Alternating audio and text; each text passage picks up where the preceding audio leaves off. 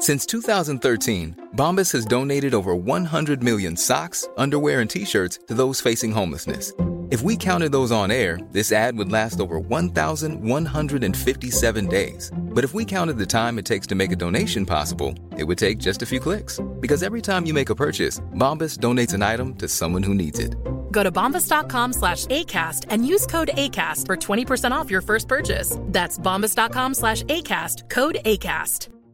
Ready to pop the question? The jewelers at BlueNile.com have got sparkle down to a science with beautiful lab-grown diamonds worthy of your most brilliant moments. Their lab-grown diamonds are independently graded and guaranteed identical to natural diamonds, and they're ready to ship to your door. Go to BlueNile.com and use promo code LISTEN to get $50 off your purchase of $500 or more. That's code LISTEN at BlueNile.com for $50 off. BlueNile.com, code LISTEN.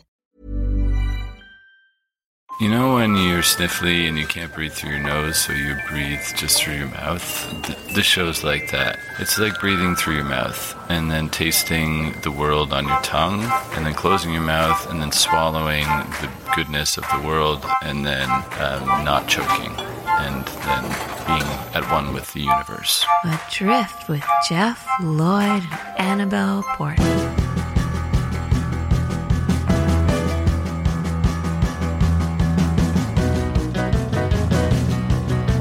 Hello, ho, ho. Hello, ho, ho. Does that make it Christmassy? That will do. Yeah, I think so. There we go. We're done with that. Yeah. It's the last podcast of the year. We're going to be off for a couple of weeks now and back in January. But Merry Christmas to you and yours. What do you want for Christmas?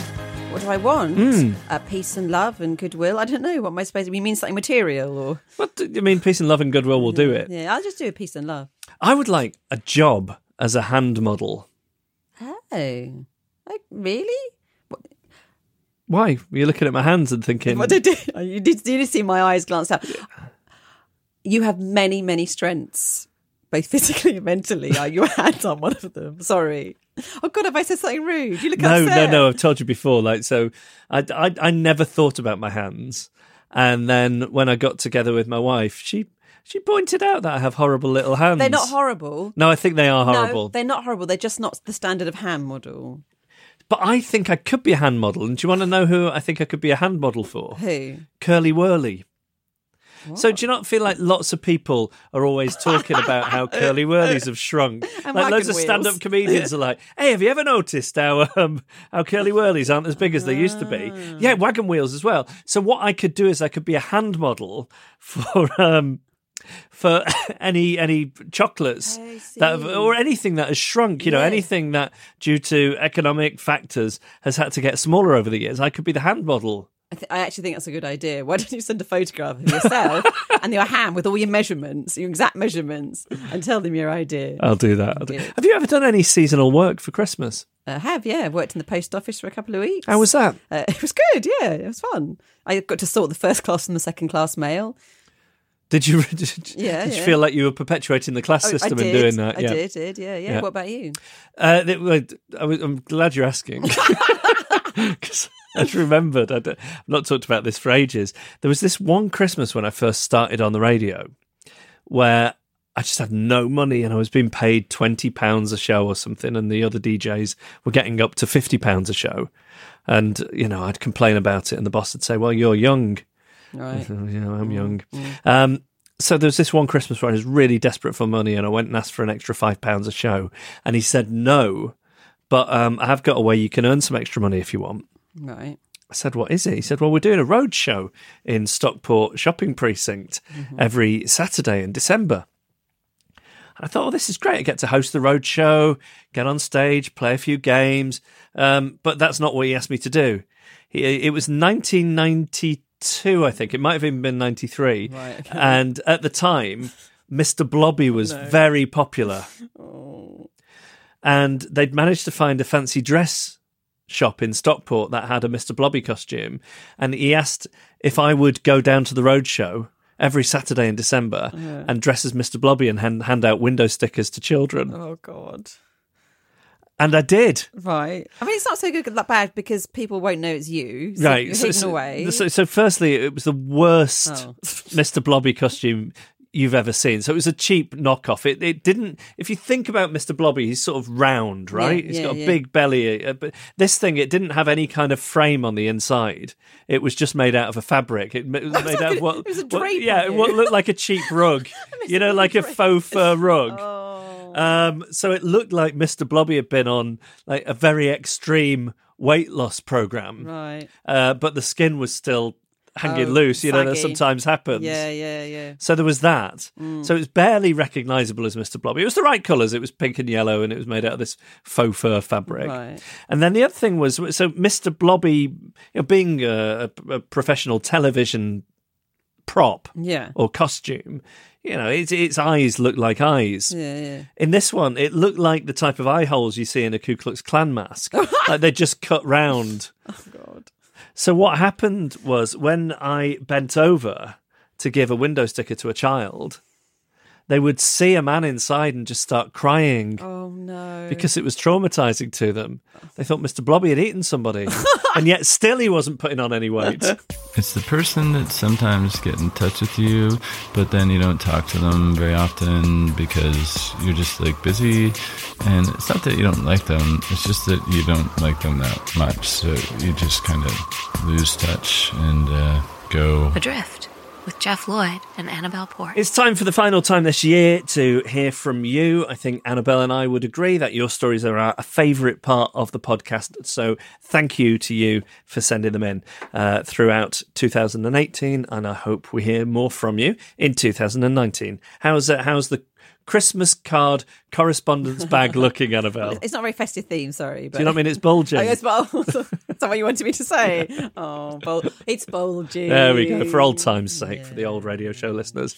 But not festive. We made a decision. Let's not make this festive themed. No. Because we didn't think about it in advance. No, because people listen to it all different times of the year. That's right, Some people are very behind. Some people might come to it, say, in the summer. Yeah, this is like when Neighbours used to be in a terrible lag and you'd get the Christmas episodes in the middle of the summer. And I always hated that. I always felt really wrong. Yes. So that's why we decided not to do it. And that's why we've not got jingle bells on all the little idents and bits of music. That used to drive you mad on the radio show. It's just irritating. I used to send our producer, Gareth, into a studio with some sleigh bells and get him to jingle over the top of all the bits of music that we used. And Is that how he did it? Yeah, he'd just sit there jingling over the top of it, yeah. Oh, wow. I know, that was dedication. Yeah. Anyway, Annabelle, so what have we got first? This is from Imperial Lady Carly Reid.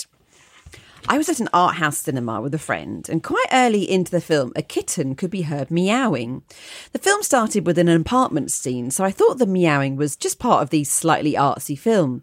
But the scene changed and the meowing continued.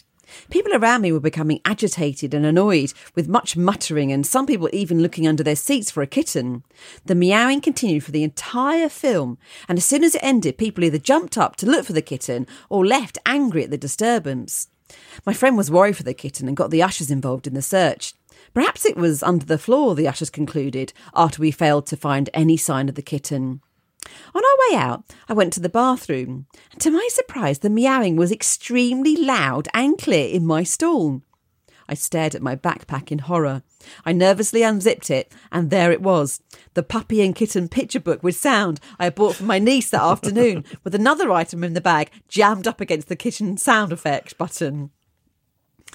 Next one's from Millie. Yep. I used to work as a music teacher in a school and grew very close to a number of students, to the point where a few of them surprised me at my wedding with a beautiful rendition of Make You Feel My Love. I had what is often called a shotgun wedding and gave birth a few months later. My daughter is now 3 months old. She was sitting propped up on the sofa next to a pillow that says, The Parker Residence, a gift from one of the pupils who attended my wedding. She was in a very happy mood, so I thought I'd snap a photo and send it to the pupil's family. I sent off the email and then went about my business. Whilst my daughter was napping, I, like the stupidly proud parent I am, was scrolling through my gallery looking at the pictures. It was then that I saw it. In the top corner of this lovely little picture that I'd sent to a lovely middle-class family with 3 precocious children who I taught music to was our little coffee table. And on said coffee table was an open box of condoms. I was planning on visiting the school to show off my baby. Needless to say, this can never happen now. That is so weird, isn't it? That baby's 3 months old. And there's some condoms in there. That is so weird. So weird. I'm impressed. Yeah, it's impressive. And also, it's just about, okay, but I mean, we can't risk this happening again. Yeah, well, true. Yeah, true. And the final letter of the year then. Yeah, for the year, wow. I feel there's extra pressure on this now. Oh, dear. Okay. And I apologise if I sounded a bit quiet during the first couple. I've been trying to stifle a cough. Oh, have some water. Have a bit I haven't of got tea. any. It's all gone. Yeah. It's all gone. There's no more. It's all gone Got inside. no way of getting any more. Okay, final one of the year is from Ian. Hearing the special draw story last week and my ex having a virtually identical incident reminded me of this corker from my dim, distant past. This is a story in 3 parts. Part 1. We lived in a modern terrace in a Thames Valley town, garages at the back, big green at the front, 5-foot brick walls between the gardens. This becomes important later. The neighbour, Merv, had been unemployed for some time, but had accepted a job distributing magazines to local newsagents. I'd worked in retail for 20 years plus and knew that WH Smith's did all the magazine distribution in our local area, except for, well, you know the sort. One very wet afternoon, a couple of months later, my ex drove home from work to discover that his main distributor had dropped off all the stock outside Merv's garage and the outer boxes were soaked through. Knowing that the magazines could be at risk, she carried them into our summer house and proceeded to rip off the wet boxes to discover the filthiest smut she had ever seen. Thing is, once the cardboard was off, there wasn't any harm in flicking through these, was there? Part 2. When he sheepishly came to pick up the stock and was horrified to discover it was all open, my ex asked him why he'd ordered so little normal stuff that couples could look at together, and so much of the hardcore stuff that quite frankly had no place in a stable relationship. What became apparent was that Merv was ordering on a the harder the better theory, and he admitted he had no idea, and he was actually selling very little stock. Well, the next few months were hilarious. Merv would hand over new titles and my ex would tell him whether to order a few or a lot. And she got it right far more times than he did. Wow. Part 3. The party. We shared our wedding anniversary with her maternal grandparents. So one summer's day, we got the big table set up in the garden for a big anniversary bash. Everybody was there. Her parents, her sister with her family, the grandparents, her dad's mum too, her aunts from Wales, her godmother, basically the whole side of her family. We had a fantastic time. The wine flowed, the food was great. And as Merv had been out all day, the stereo was up quite loud. So when he arrived home, my ex shouted, "Hi Merv, there's a glass of wine here if you want some," which was quite normal. Now, old people don't normally get up and help with the clearing up. So when laying the table, we had all the older relatives lined up on the side of the table nearest the dividing wall, completely invisible to Merv. And because old people don't normally join in with a conversation with a neighbour they don't know, they kept completely silent. Are you ready for what's coming here? Merv declines to come round for wine, but shouted over, "No thanks, but can you take a look at these and see what you think?" and launched about a dozen new titles over the wall onto what he thought was a vacated table. Utter pandemonium occurred as my ex, in horror, watched as her father picked up a copy of 44 Plus.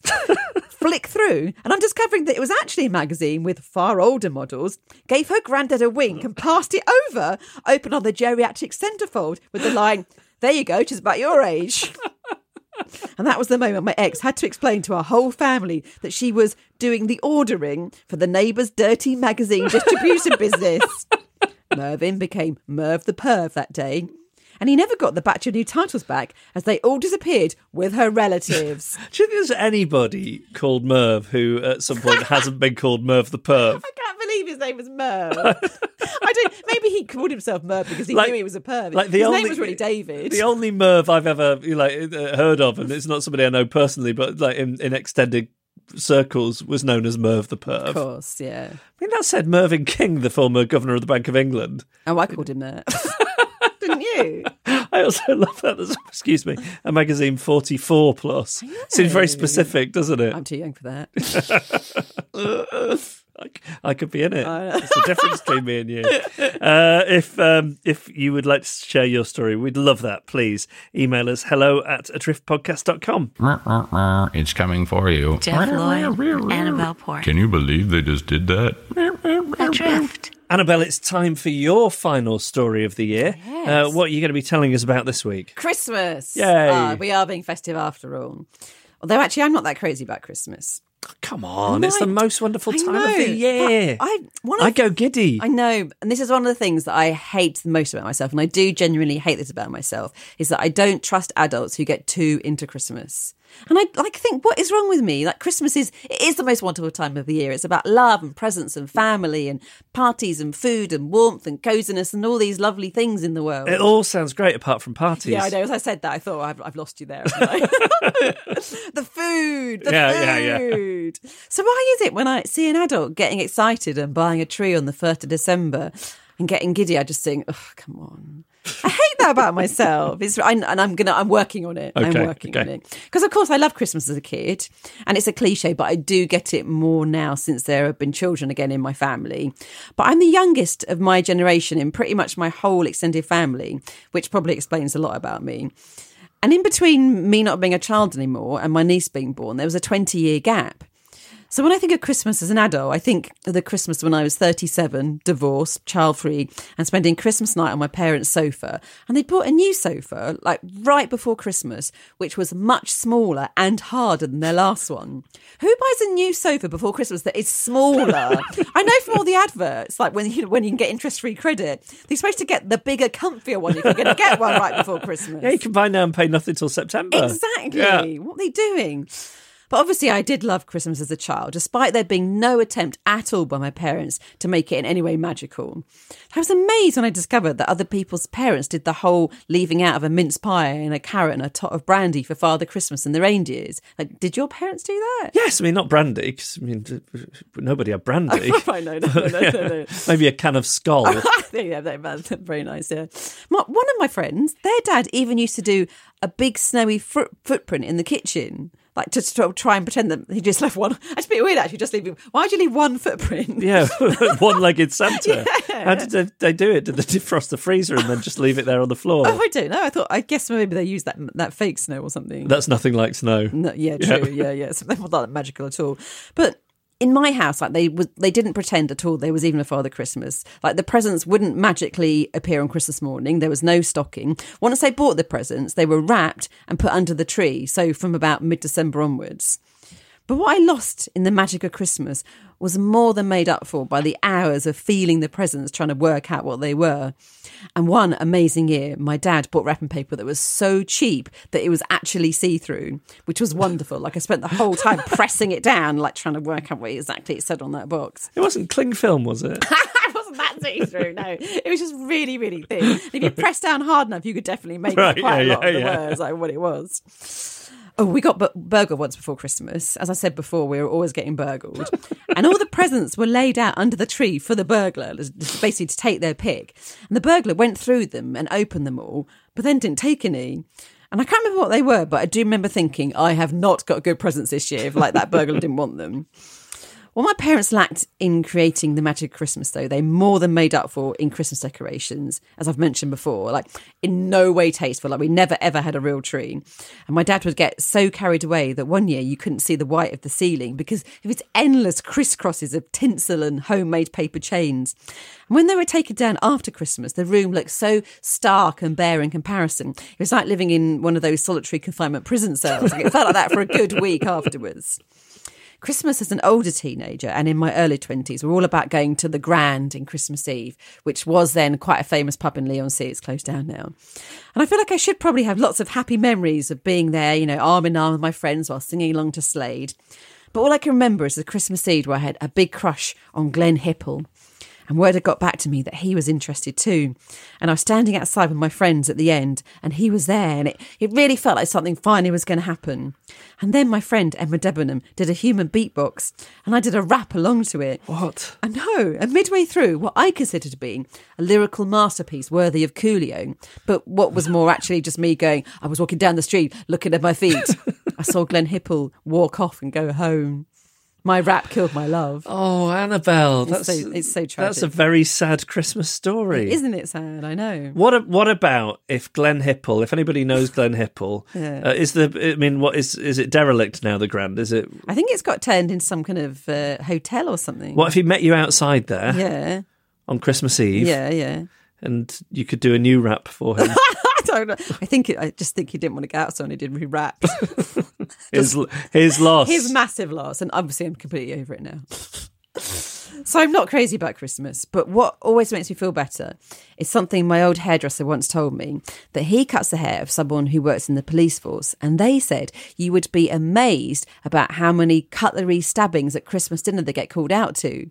Happens all the time, Wow. he says. Yeah. Wow. So we all hate it, really, which makes me feel much better. Jeff Lloyd and Annabelle Port in a show called Adrift. Oh, Annabelle, your Christmas story was quite sad in parts, I thought. Yeah. You know, I'm just thinking if there are any children who are listening to this with their parents, and hello to you if you are, they'll be feeling sad that Santa wasn't allowed to come to your house. I know, terrible. Your mum and dad kept him away. Yeah, they wanted all the glory for themselves. Did they put up a sign saying no Santa today, no presents today, like you do for the milkman? Probably, yeah. I was thinking about my dad during that, and my dad grew up in a family with no money. He grew up in prefabs, the prefabricated housing they threw up after the war, and there were loads of them. So there was no money about. But one thing he did every week, he went to, I guess it would have been a local church or something, and they had a brass band, and he got to join in this brass band, and he tooted on some kind of horn or whatever. It wasn't his own, it was one that was there. So he got it into his head that Christmas what he'd love more than anything would be a trumpet. So he told his parents, my grandparents, that's what he wanted from Santa, and they said with a wink, well, we'll see what happens. So he got very excited, thinking Christmas Day, it's gonna roll round, I'll get myself a trumpet and then I can learn to play the trumpet and be in the brass band properly. Christmas Day morning comes. Yeah. He comes downstairs. There is a trumpet-shaped package under the tree. Yeah. He unwraps it. Yeah. And it's like some plastic, not real trumpet, like some toy thing my that would have heart's cost breaking. pennies. So he tells this story about then. He sort of went into his room and threw himself onto the bed and just like sobbed all day. And he doesn't really like Christmas. My dad doesn't like Christmas. Yeah. So anyway, I mention this because when I first started earning a bit of money, when it rolled round to Christmas, I thought, I know what I'm going to do. I'm going to buy my dad a trumpet. Yeah. So I went to a music shop and I got a really nice brand new trumpet. And I even did a bit of research as to where he'd be able to go and have trumpet lessons if he wanted to do that as a hobby. So I gave it to him on Christmas Day. Nothing really. I mean, No. yeah. I don't think it's ever been out of its box. Oh, you didn't. You want him to cry, don't you? That's what I was hoping for. I was hoping it had all. wanted. My dad isn't a man who is prone to crying. He's not one for showing emotion. As I've mentioned before, like if I ever try to hug him, he'll say, "Bugger off! What are you, queer?" And like, not. I have to explain, Dad. Not only is that homophobic, but I think you've got a bit of a lack of awareness of how these things work. I think these relationships tend not to be father-son. What does he say when you say that? Oh, he just rolls his eyes. Yeah. But yeah, that's my sad Christmas story. I don't know what's sadder: my dad as a boy not getting the trumpet he thought he was getting, or me as an adult thinking I am going to really resolve some pain from his childhood by buying him this trumpet instead of just like looking at the man he is and thinking, of course, that's how he's going to respond. Yeah. After we finish recording the podcast today, we're going to go downstairs. We're going to sit in front of the Christmas tree, and we're going to make a video for our Patreon supporters as a little Christmas thank you. So you'll be able to watch that if you are one of our Patreon supporters. If you're not, then why not consider it? Just a bit of pocket money every month to support the podcast. If you enjoy it, why not go to the next level of our relationship and support us too? Patreon, patreon.com/adrift. And just by way of a teaser, I thought I can ask you about some of the questions we'll be answering. Oh, yeah, I've got a few to tell you here. What about this one? Jeff, which podcast do you prefer doing? Adrift or Reasons to be Cheerful? Don't answer it now. This one, which is, what did Jeff's parents make of him having an American wife? Don't answer it now. And Which quality do you hope your child will inherit from you? And which quality do you pray they won't inherit from you? Oh, well, I'm looking forward to getting stuck into these. We'll be filming that after the podcast today, and then we'll get it online as soon as we can before Christmas. If you would like to see it, then you must support us. Patreon.com/adrift. Please join me in this bubble that has been forever locked in the glass by the blower. It's their breath. It's horrible. Adrift. Jeff Lloyd and Annabelle Port. I'm going to be honest with you, there's no incident this week. Now, there was an incident in my life this week, but the trouble is we're recording this just a few days before Christmas, and it's impossible to find anybody who will, who will try and solve my problems for me. But do you want me to tell you what it would have been? I could solve your problem for you. Well, let's see how that goes then. Probably not very well, but go on. So I was in Manchester working at the weekend, and I'd been doing a bit of messaging on Twitter with an old friend of mine who I've literally not seen in 15 years, and we decided to go for a cup of tea. Okay. So it's this friend of mine, Denise, and I say, look, I'm free all day. You name a place, I'll be there. So she names this particular cafe at 2:00. Mm-hmm.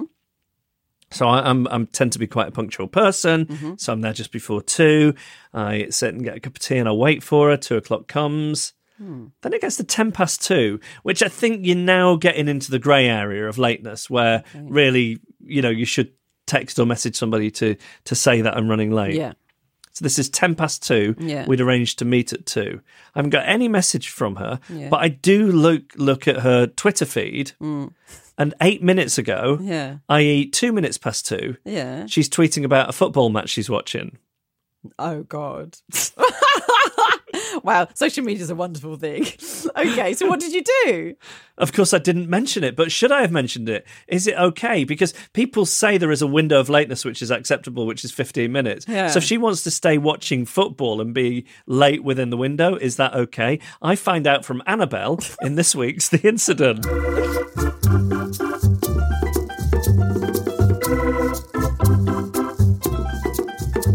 So did she turn up eventually? Yes. Oh, she did? Yeah, she turned up just before 2:15, I think.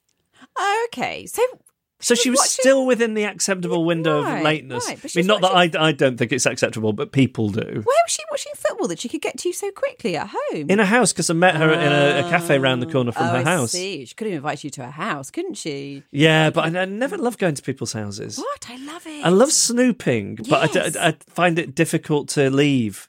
You have to take it's. It's very, I guess, nebulous, to use a word that's been knocking around at the moment. Right. Do you see what I mean? Yeah. You don't get. What I like is to meet somebody where the bill comes and then it's time to leave. There's an ending. Yeah. And I can let me ask you a question. Yeah. Did you not mention that you knew why she was late because it looked like you were sort of investigating her? Yeah, of course I didn't mention it. Yeah. I totally get that because it looks a little bit like, I'm going to catch her around. I'm going to find out what you're doing. Yes, that makes total sense. Well, then, of course, you can't mention it, can you? But what can you say? Who was in the right? Who was in the right? Don't ruin my Christmas by telling me it's her. You were in the right. Yeah. Of course it's you.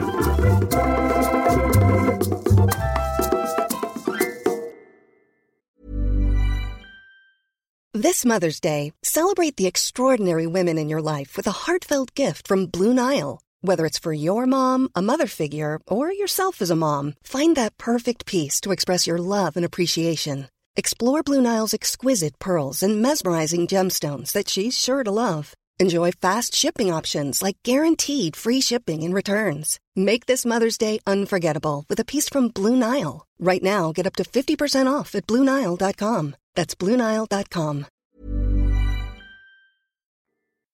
Jeff Lloyd and Annabelle Port. Germans. Drift. A couple of unconnected things which I jotted down for this week's podcast. Mm-hmm. None of them take place on a train, actually. Okay. I know in recent weeks it's all been about my various intercity train journeys. But not this week. Although, actually, technically, this did happen on a train. I was on a tube earlier today, and it was really busy when I got on. And I'm standing up against a guy who I can see has got a big phone, so not quite an iPad, but the larger phones. Yeah. And he's drawing on it with a stylus. Oh, yeah. And I tried to look what he's doing, and he's drawing a portrait of somebody just across the way on the tube. Oh, really? So I think, that's impressive. I'm looking at it. He's a good drawer. Then the carriage thins out after a couple of stops. I sit down, and he sits down opposite me. And if I don't sit there trying to look wistful and have an interesting expression on my face, just in the hope that he's going to draw a picture of me. You want to look like interesting enough. It's the perfect subject. Yes, exactly that. So that was that, and then there's nothing really in this one. But when I was in Manchester the other day, I went out for dinner with my best friend Chris and his family, and as the waiter sat us down in the restaurant, he said, "Enjoy your stay." Oh, I think it's just a strange choice of language. That's what you say at a hotel. Yes. He's confused. I don't think of a meal as a stay, No. even though technically you are staying there for a period of time. When you leave, you'd have to say, "Well, thank you for my stay." Yeah, That would be strange. A nice stay. Did you enjoy your stay? Yeah. And then the other thing that I thought I'd mention is I got an Uber this morning, and I saw the guy's name. And it was familiar to me. It was an unusual name. And I thought, oh, it's this guy. I've seen him a couple of times before. But I genuinely couldn't remember the last time I saw him. So I get in and say, "Hi, how are you?" And he says, "I'm fine. How are you? How's the baby?" So I say, "Oh, he's 2.5. Now he's just had his tonsils and adenoids out." And he says, "Oh, yeah, you told me that last week." Oh, no. So then I feel really bad that I didn't remember that I'd seen him the previous week. Yeah. And in the feeling really bad, he's sort of saying something about the operation or whatever it is. Then I remember the conversation I'd had with him, and his car had been in some kind of accident. Oh, no. And he was in some kind of feud with the insurance company. So as he's speaking about my son having his tonsils out, I go, "How's the car?" I do remember you. It was exactly that, desperately trying to prove to him that I'd been paying attention as well. Yeah. And then every bit of the conversation, there was then, yeah, I remember you saying that to me. And, yes, it's like you were saying last week. What was it? Wednesday? It was Wednesday, wasn't it? Yeah. If you know where you're going, it doesn't matter if the location is going in that same direction, because you're already making the move. Jeff Lloyd and Annabelle Port are adrift. And time now for Christmas Quandary Corner at the festive Glap Clinic in the Yuletide Problematic. You see? Very nice. You can do very subtly turning it into a Christmas-themed podcast. This is where you write to us if you found yourself in a social situation and you want to know what the correct behaviour should be. Yes, so the first one is from Alan. Alan. I have a question for the Rule School about Netflix usage when the in-laws visit. My wife gave birth to our daughter 6 weeks ago, so my in-laws have come to visit twice so far for extended weekend stays. We haven't had regular TV service for years, using Netflix, Amazon or buying a series on iTunes when needed, so my mother-in-law feels cut off from her usual programming when she comes to stay.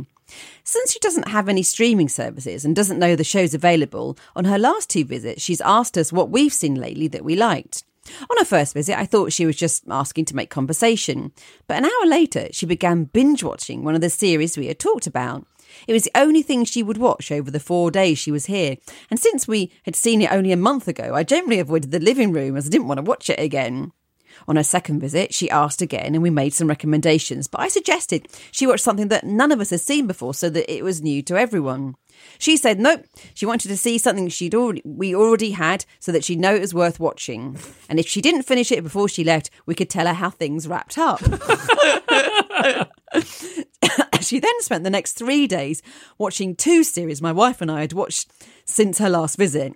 She's coming again before Christmas. How do I handle this situation to maintain family harmony over the holidays? I'd rather not spend another weekend exiled from my living room because it's a Bodyguard marathon and I only finished watching last week.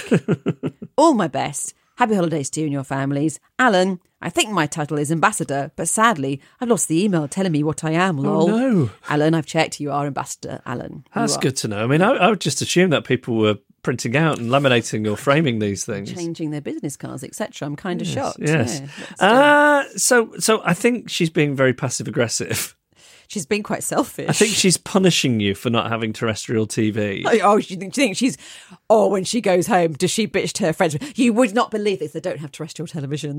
She would say they don't have television. Oh, yeah. I mean, I do think that's an interesting topic of conversation, the things that other people say about you behind your back. Oh, God. So I'm convinced, based on some stuff in my mother-in-law's last visit, that for the few years that we've lived here, probably 5 years almost at this point, that her and my father-in-law have had many conversations about how ridiculous it is that Sarah and I kept our oils in a drawer. Oh, You know, like olive oil and you? vinegars and things. What, laid down? Yes. That is weird. Yeah, so I think that, I just think they've talked about this drawer. Really? Because basically when Lynn came the last time, she very kindly reorganised all our kitchen cupboards for us. And the first thing she did was get rid of the oil drawer. And has it gone back? No. Right. She's got a good system going. Okay. Anyway, on to this.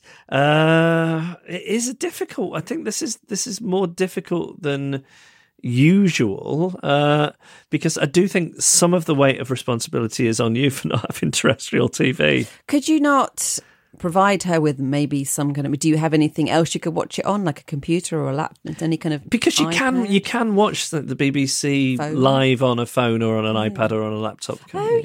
Yeah, I meant watching these like Netflix stuff, but yeah, of course you can. You can say, "Oh, look, I've got the BBC up for you," because she probably likes to watch things as they go out live anyway, doesn't she? Yeah. Because one of the passive aggressive things my mother-in-law does is if we put something on, if she doesn't want to watch it, she will often take a chair and put it so it's facing away from the television, but right in front of the television, and then sit reading and say, "No, I'm not interested. Don't worry about me. I can read my book." Right, but right in your view. Yeah, and then if sometimes she say, "Oh, this is really good. We'll watch it," and then she'll say that she can't understand what they're saying because of the British accents. No. Yeah. Really? They put subtitles on. I think that could It be a is solution. difficult though when people come to stay of different generations and you might not like the same kind of thing. So it is tricky. But hold on, he's got a 6-week-old. Like, why is he not going to bed at 8 o'clock? That's what I was doing. I was going to bed at like 7:30, 8. Like, and it's a perfect excuse. Like, just say, "Oh, I'm absolutely exhausted. I'm going to bed." Yeah.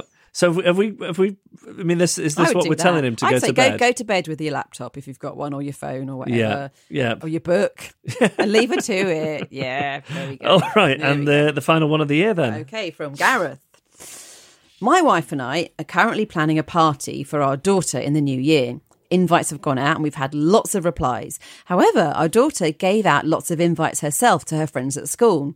Many of these we suspect are still stuck at the bottom of school bags, as most haven't replied. Here's where it gets awkward. My wife is on a WhatsApp group for all the mums in our daughter's school year. This is often used to ask questions regarding homework, bus times, activities and parties. Not every child was invited to the party. There are over 100 children in the year. But my wife asked the question to those who were if they could RSVP. Lots of people did. The message worked. But some mums whose children hadn't been invited and therefore didn't have an invite replied with rude comments that the forum shouldn't be used in this way unless it's for all children, despite several other mums having done exactly the same thing in the past. Were we in the wrong? We don't have the contact details for each child or their parents. Should we have driven to the school and hung out on the playground trying to identify children and ask if they're coming to a party? The school isn't local. Our daughter travels some distance to get there, and so we're not super familiar with who all her friends are. Should we have kept insisting our daughter repeatedly ask her friends to reply until they finally remember to ask their parents, or were we right in using the WhatsApp group? Surely, if you didn't get an invite, you just think, "Oh, that message isn't for me," and move on. That's what we do. It's a WhatsApp group with over 100 people in it. Not everything talked about has to affect you. You may be able to tell I'm getting increasingly frustrated by this. But my wife now feels she has to leave the group and feels very awkward about the children that haven't been invited. I'd love to know what we should do. Ignore the negative messages or reply, and if so, what to say. Many thanks, Gareth. Oh, this is a difficult one. So Gareth is pretty het up about this, as we I can hear that. Tell. Yeah. So here's the thing. Like, so I, as a parent, understand that not all kids get invited to every party, and if we get to an age where Jean has a party, I understand we won't be inviting every child. However, I do think I would feel slighted if my child personally wasn't invited to a party, because we're all sort of biologically programmed to think ours is the greatest kid. And then you're like, well, why wouldn't you invite him to a party? He's the best one. That's what this is all about. They don't care what this WhatsApp. Who cares who get a few extra messages? They care that their child wasn't invited. Yes, that's what it really is. Yeah. And it's simultaneously stupid that they feel like that, and the most natural thing in the world that they feel like that. Yes. So how do we reconcile those two things then? Because I understand what Gareth's saying. He's saying they genuinely feel they explored all their options. The only way to find out was to use this WhatsApp group. So what do you think? I think he's in the right, and I understand why they're in the wrong, why they did it, but they're in the wrong, and he should just forget about it. And I wouldn't leave the WhatsApp group, and I would just never mention it again and just move on and pretend it never happened. Really, I think 99% of the things we talk about here could be answered by saying just pretend it never happened and moved on. That's the only way to deal with life. It is. Pretend it never happened, move on. Well, I think that is a very nice piece of advice on which to end the year.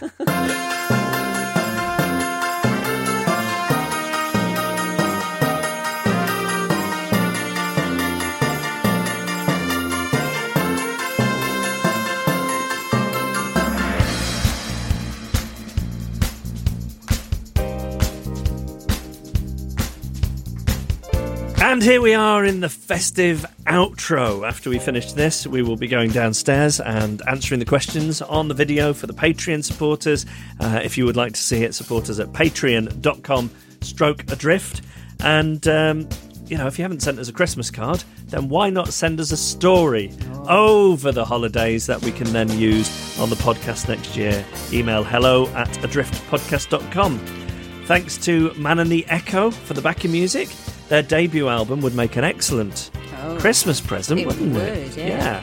If you haven't already got it, you can tell somebody to get it for you. And thanks to Emily Harrison for the incidental music during the mini incident with Annabelle this week. I know that was, brilliant.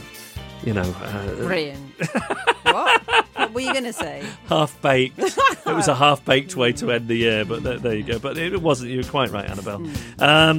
Vince Lynch and Simon Wilcox are our announcers and made the idents. Patrick Gunning and Iwana Babu provided the technical support.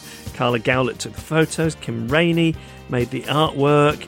And is there anything else? Anybody else we should thank? I don't think so. No, Annabelle, you're wrong, because we should thank our subscriers for listening to the podcast. Oh, thanks for making me look like I've forgotten them. Throughout the year. Thank you. We really appreciate you continuing to download it. And the stories, as I mentioned before, are always the highlight of us recording the podcast every week. So thank you very much. Have a wonderful Christmas. You and yours. Simply have a wonderful Christmas time. Do. Have yourself a merry little Christmas. That as well. So this is Christmas. That doesn't work. Anything to add? Nope. All right, we'll leave it there then.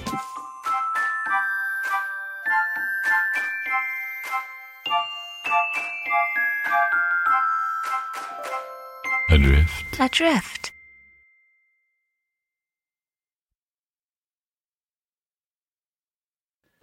Podication time. So let's have a look at these then. This comes from Gary Hamilton, who says, Dear Jeff and Annabelle, as a long-time listener of you both via Adrift and also during your former lives on the radio, I have finally plucked up the courage to write and request a podication for myself. Hey. I mean, I can't imagine you know anybody else who listens, Gary, so Very it's few understandable. do, yeah.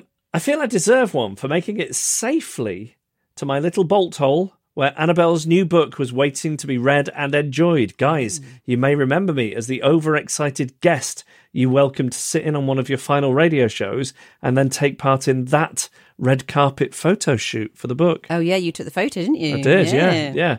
I have very good photography skills. Excellent. I've just returned from the Sudan. I didn't realise you still called it the Sudan. Well, he'd know. Well, yeah, I mean, I that's why I said I didn't realise. Yeah. I didn't say, Gary, it's not called the Sudan.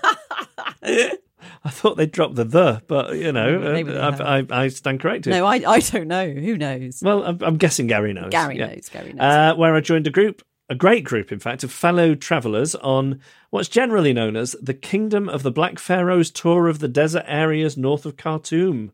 All was going well, and we were preparing for our last night in the desert, where we were still about 50 kilometres from the nearest road. We were camping on a sandy plateau about 5 kilometres from the last temples we visited. The daytime temperature had been 47 degrees Celsius. And it was still in the mid-30s.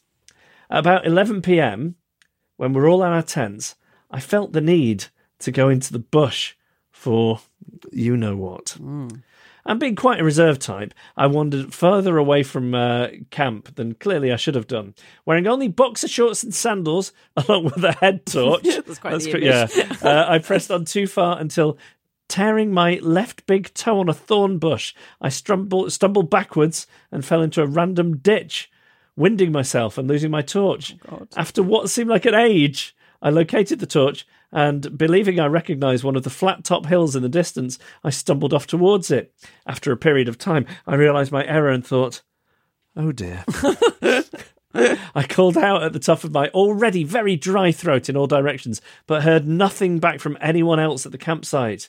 Knowing I had about 6 hours to get through before first light, all I could do was find somewhere to sit down. I couldn't rest my back on anything, as the only bushes were the thorny types that I'd already met. I passed the next few hours sitting cross-legged in the sand, either in silence or passed the time reciting out loud every episode I could recall of the original Doctor Who series in order. Amazing.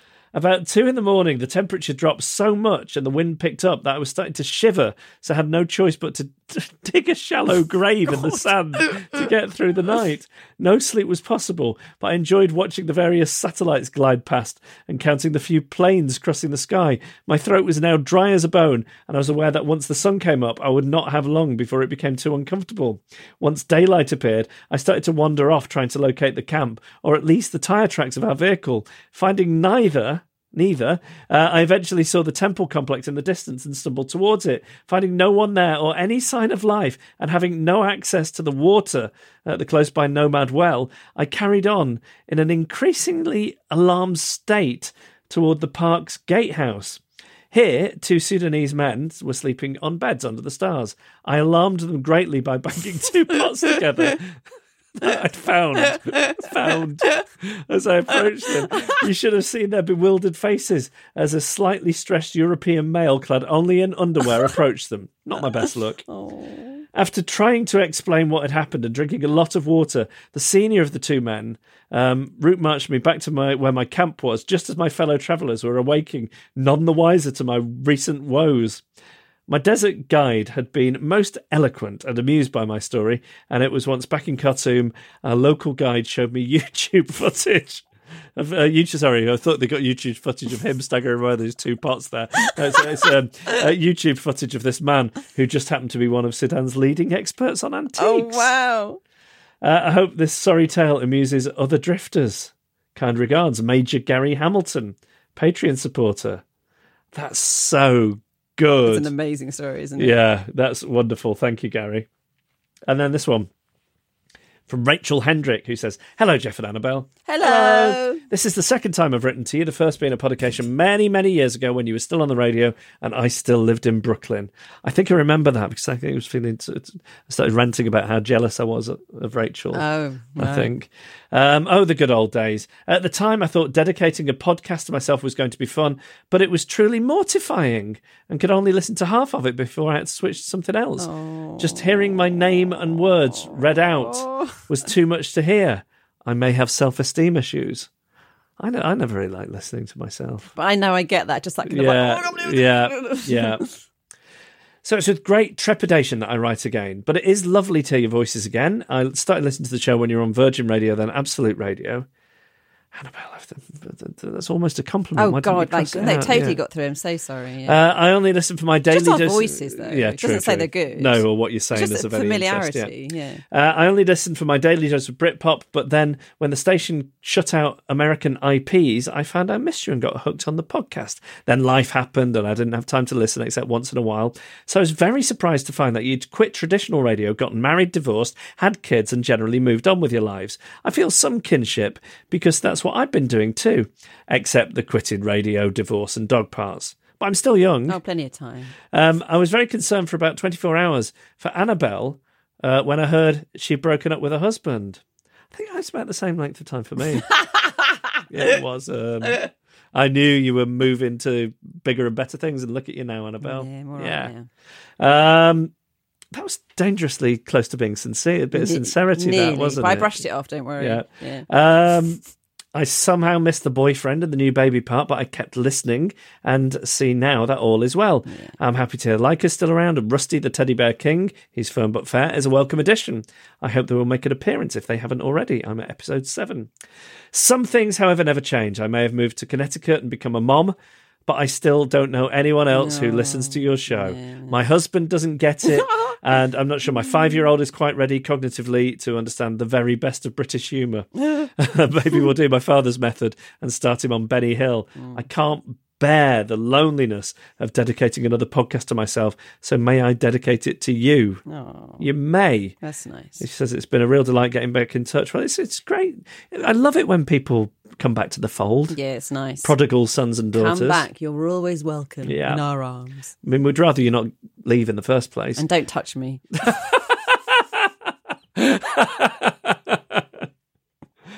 P.S. Oh. Go on. It says, P.S. If I may give a tiny criticism of the show, post your email address somewhere. I have a master's degree in finding stuff on the internet. That's what we call a degree in librarianship here in the States. And it took me forever to find it. Also, Annabelle should do her American accent more often. She sounds like a Brazilian currently living in Beverly Hills who learned English in the Bronx. It's both confusing and inspired. Well, thank you very much. I never think about putting the email address. I mean, firstly, where would we put it? On the Facebook page or something? Maybe. Yeah. But I've always had it in my head that if you put your email address on the internet, then it gets loads of spam, like spam bots are going along scraping up email addresses. Yeah. But maybe I'm wrong. I mean, other people seem to do fine. We need some kind of contact form, don't we? We don't get any spam, though, so what you did is right. Yeah. Rachel, good to have you back. So the latest edition of the podcast dedicated to Rachel. No, to us. To us. Sorry. Yeah. Yeah. Let's have it. I don't want to embarrass you by dedicating it to you, Rachel. No, and to the Major, Gary Hamilton. And have a wonderful Christmas and New Year. And we'll be back, I guess, the first week of January. Yep. Hey, it's Paige DeSorbo from Giggly Squad. High quality fashion without the price tag. Say hello to Quince. I'm snagging high-end essentials like cozy cashmere sweaters, sleek leather jackets, fine jewelry, and so much more. With Quince being 50 to 80% less than similar brands. And they partner with factories that prioritize safe, ethical, and responsible manufacturing. I love that. Luxury quality within reach. Go to quince.com/style to get free shipping and 365-day returns on your next order. Quince.com/style. Hey, it's Paige DeSorbo from Giggly Squad. High quality fashion without the price tag. Say hello to Quince. I'm snagging high-end essentials like cozy cashmere sweaters, sleek leather jackets, fine jewelry, and so much more. With Quince being 50 to 80% less than similar brands. And they partner with factories that prioritize safe, ethical, and responsible manufacturing. I love that. Luxury quality within reach. Go to quince.com/style to get free shipping and 365-day returns on your next order. Quince.com/style. Hey, y'all, Darius Rucker here. You know, a lot of people ask me, what inspires your music? And one of the big things is a strong sense of place. That's why I love my home state of South Carolina and want to share the awesome things it has to offer. From the beautiful mountains down to the sunny coast, it's got it all. Not to mention two of my personal favorites, great golf and amazing food. Come see why I love this place. Visit discoversouthcarolina.com.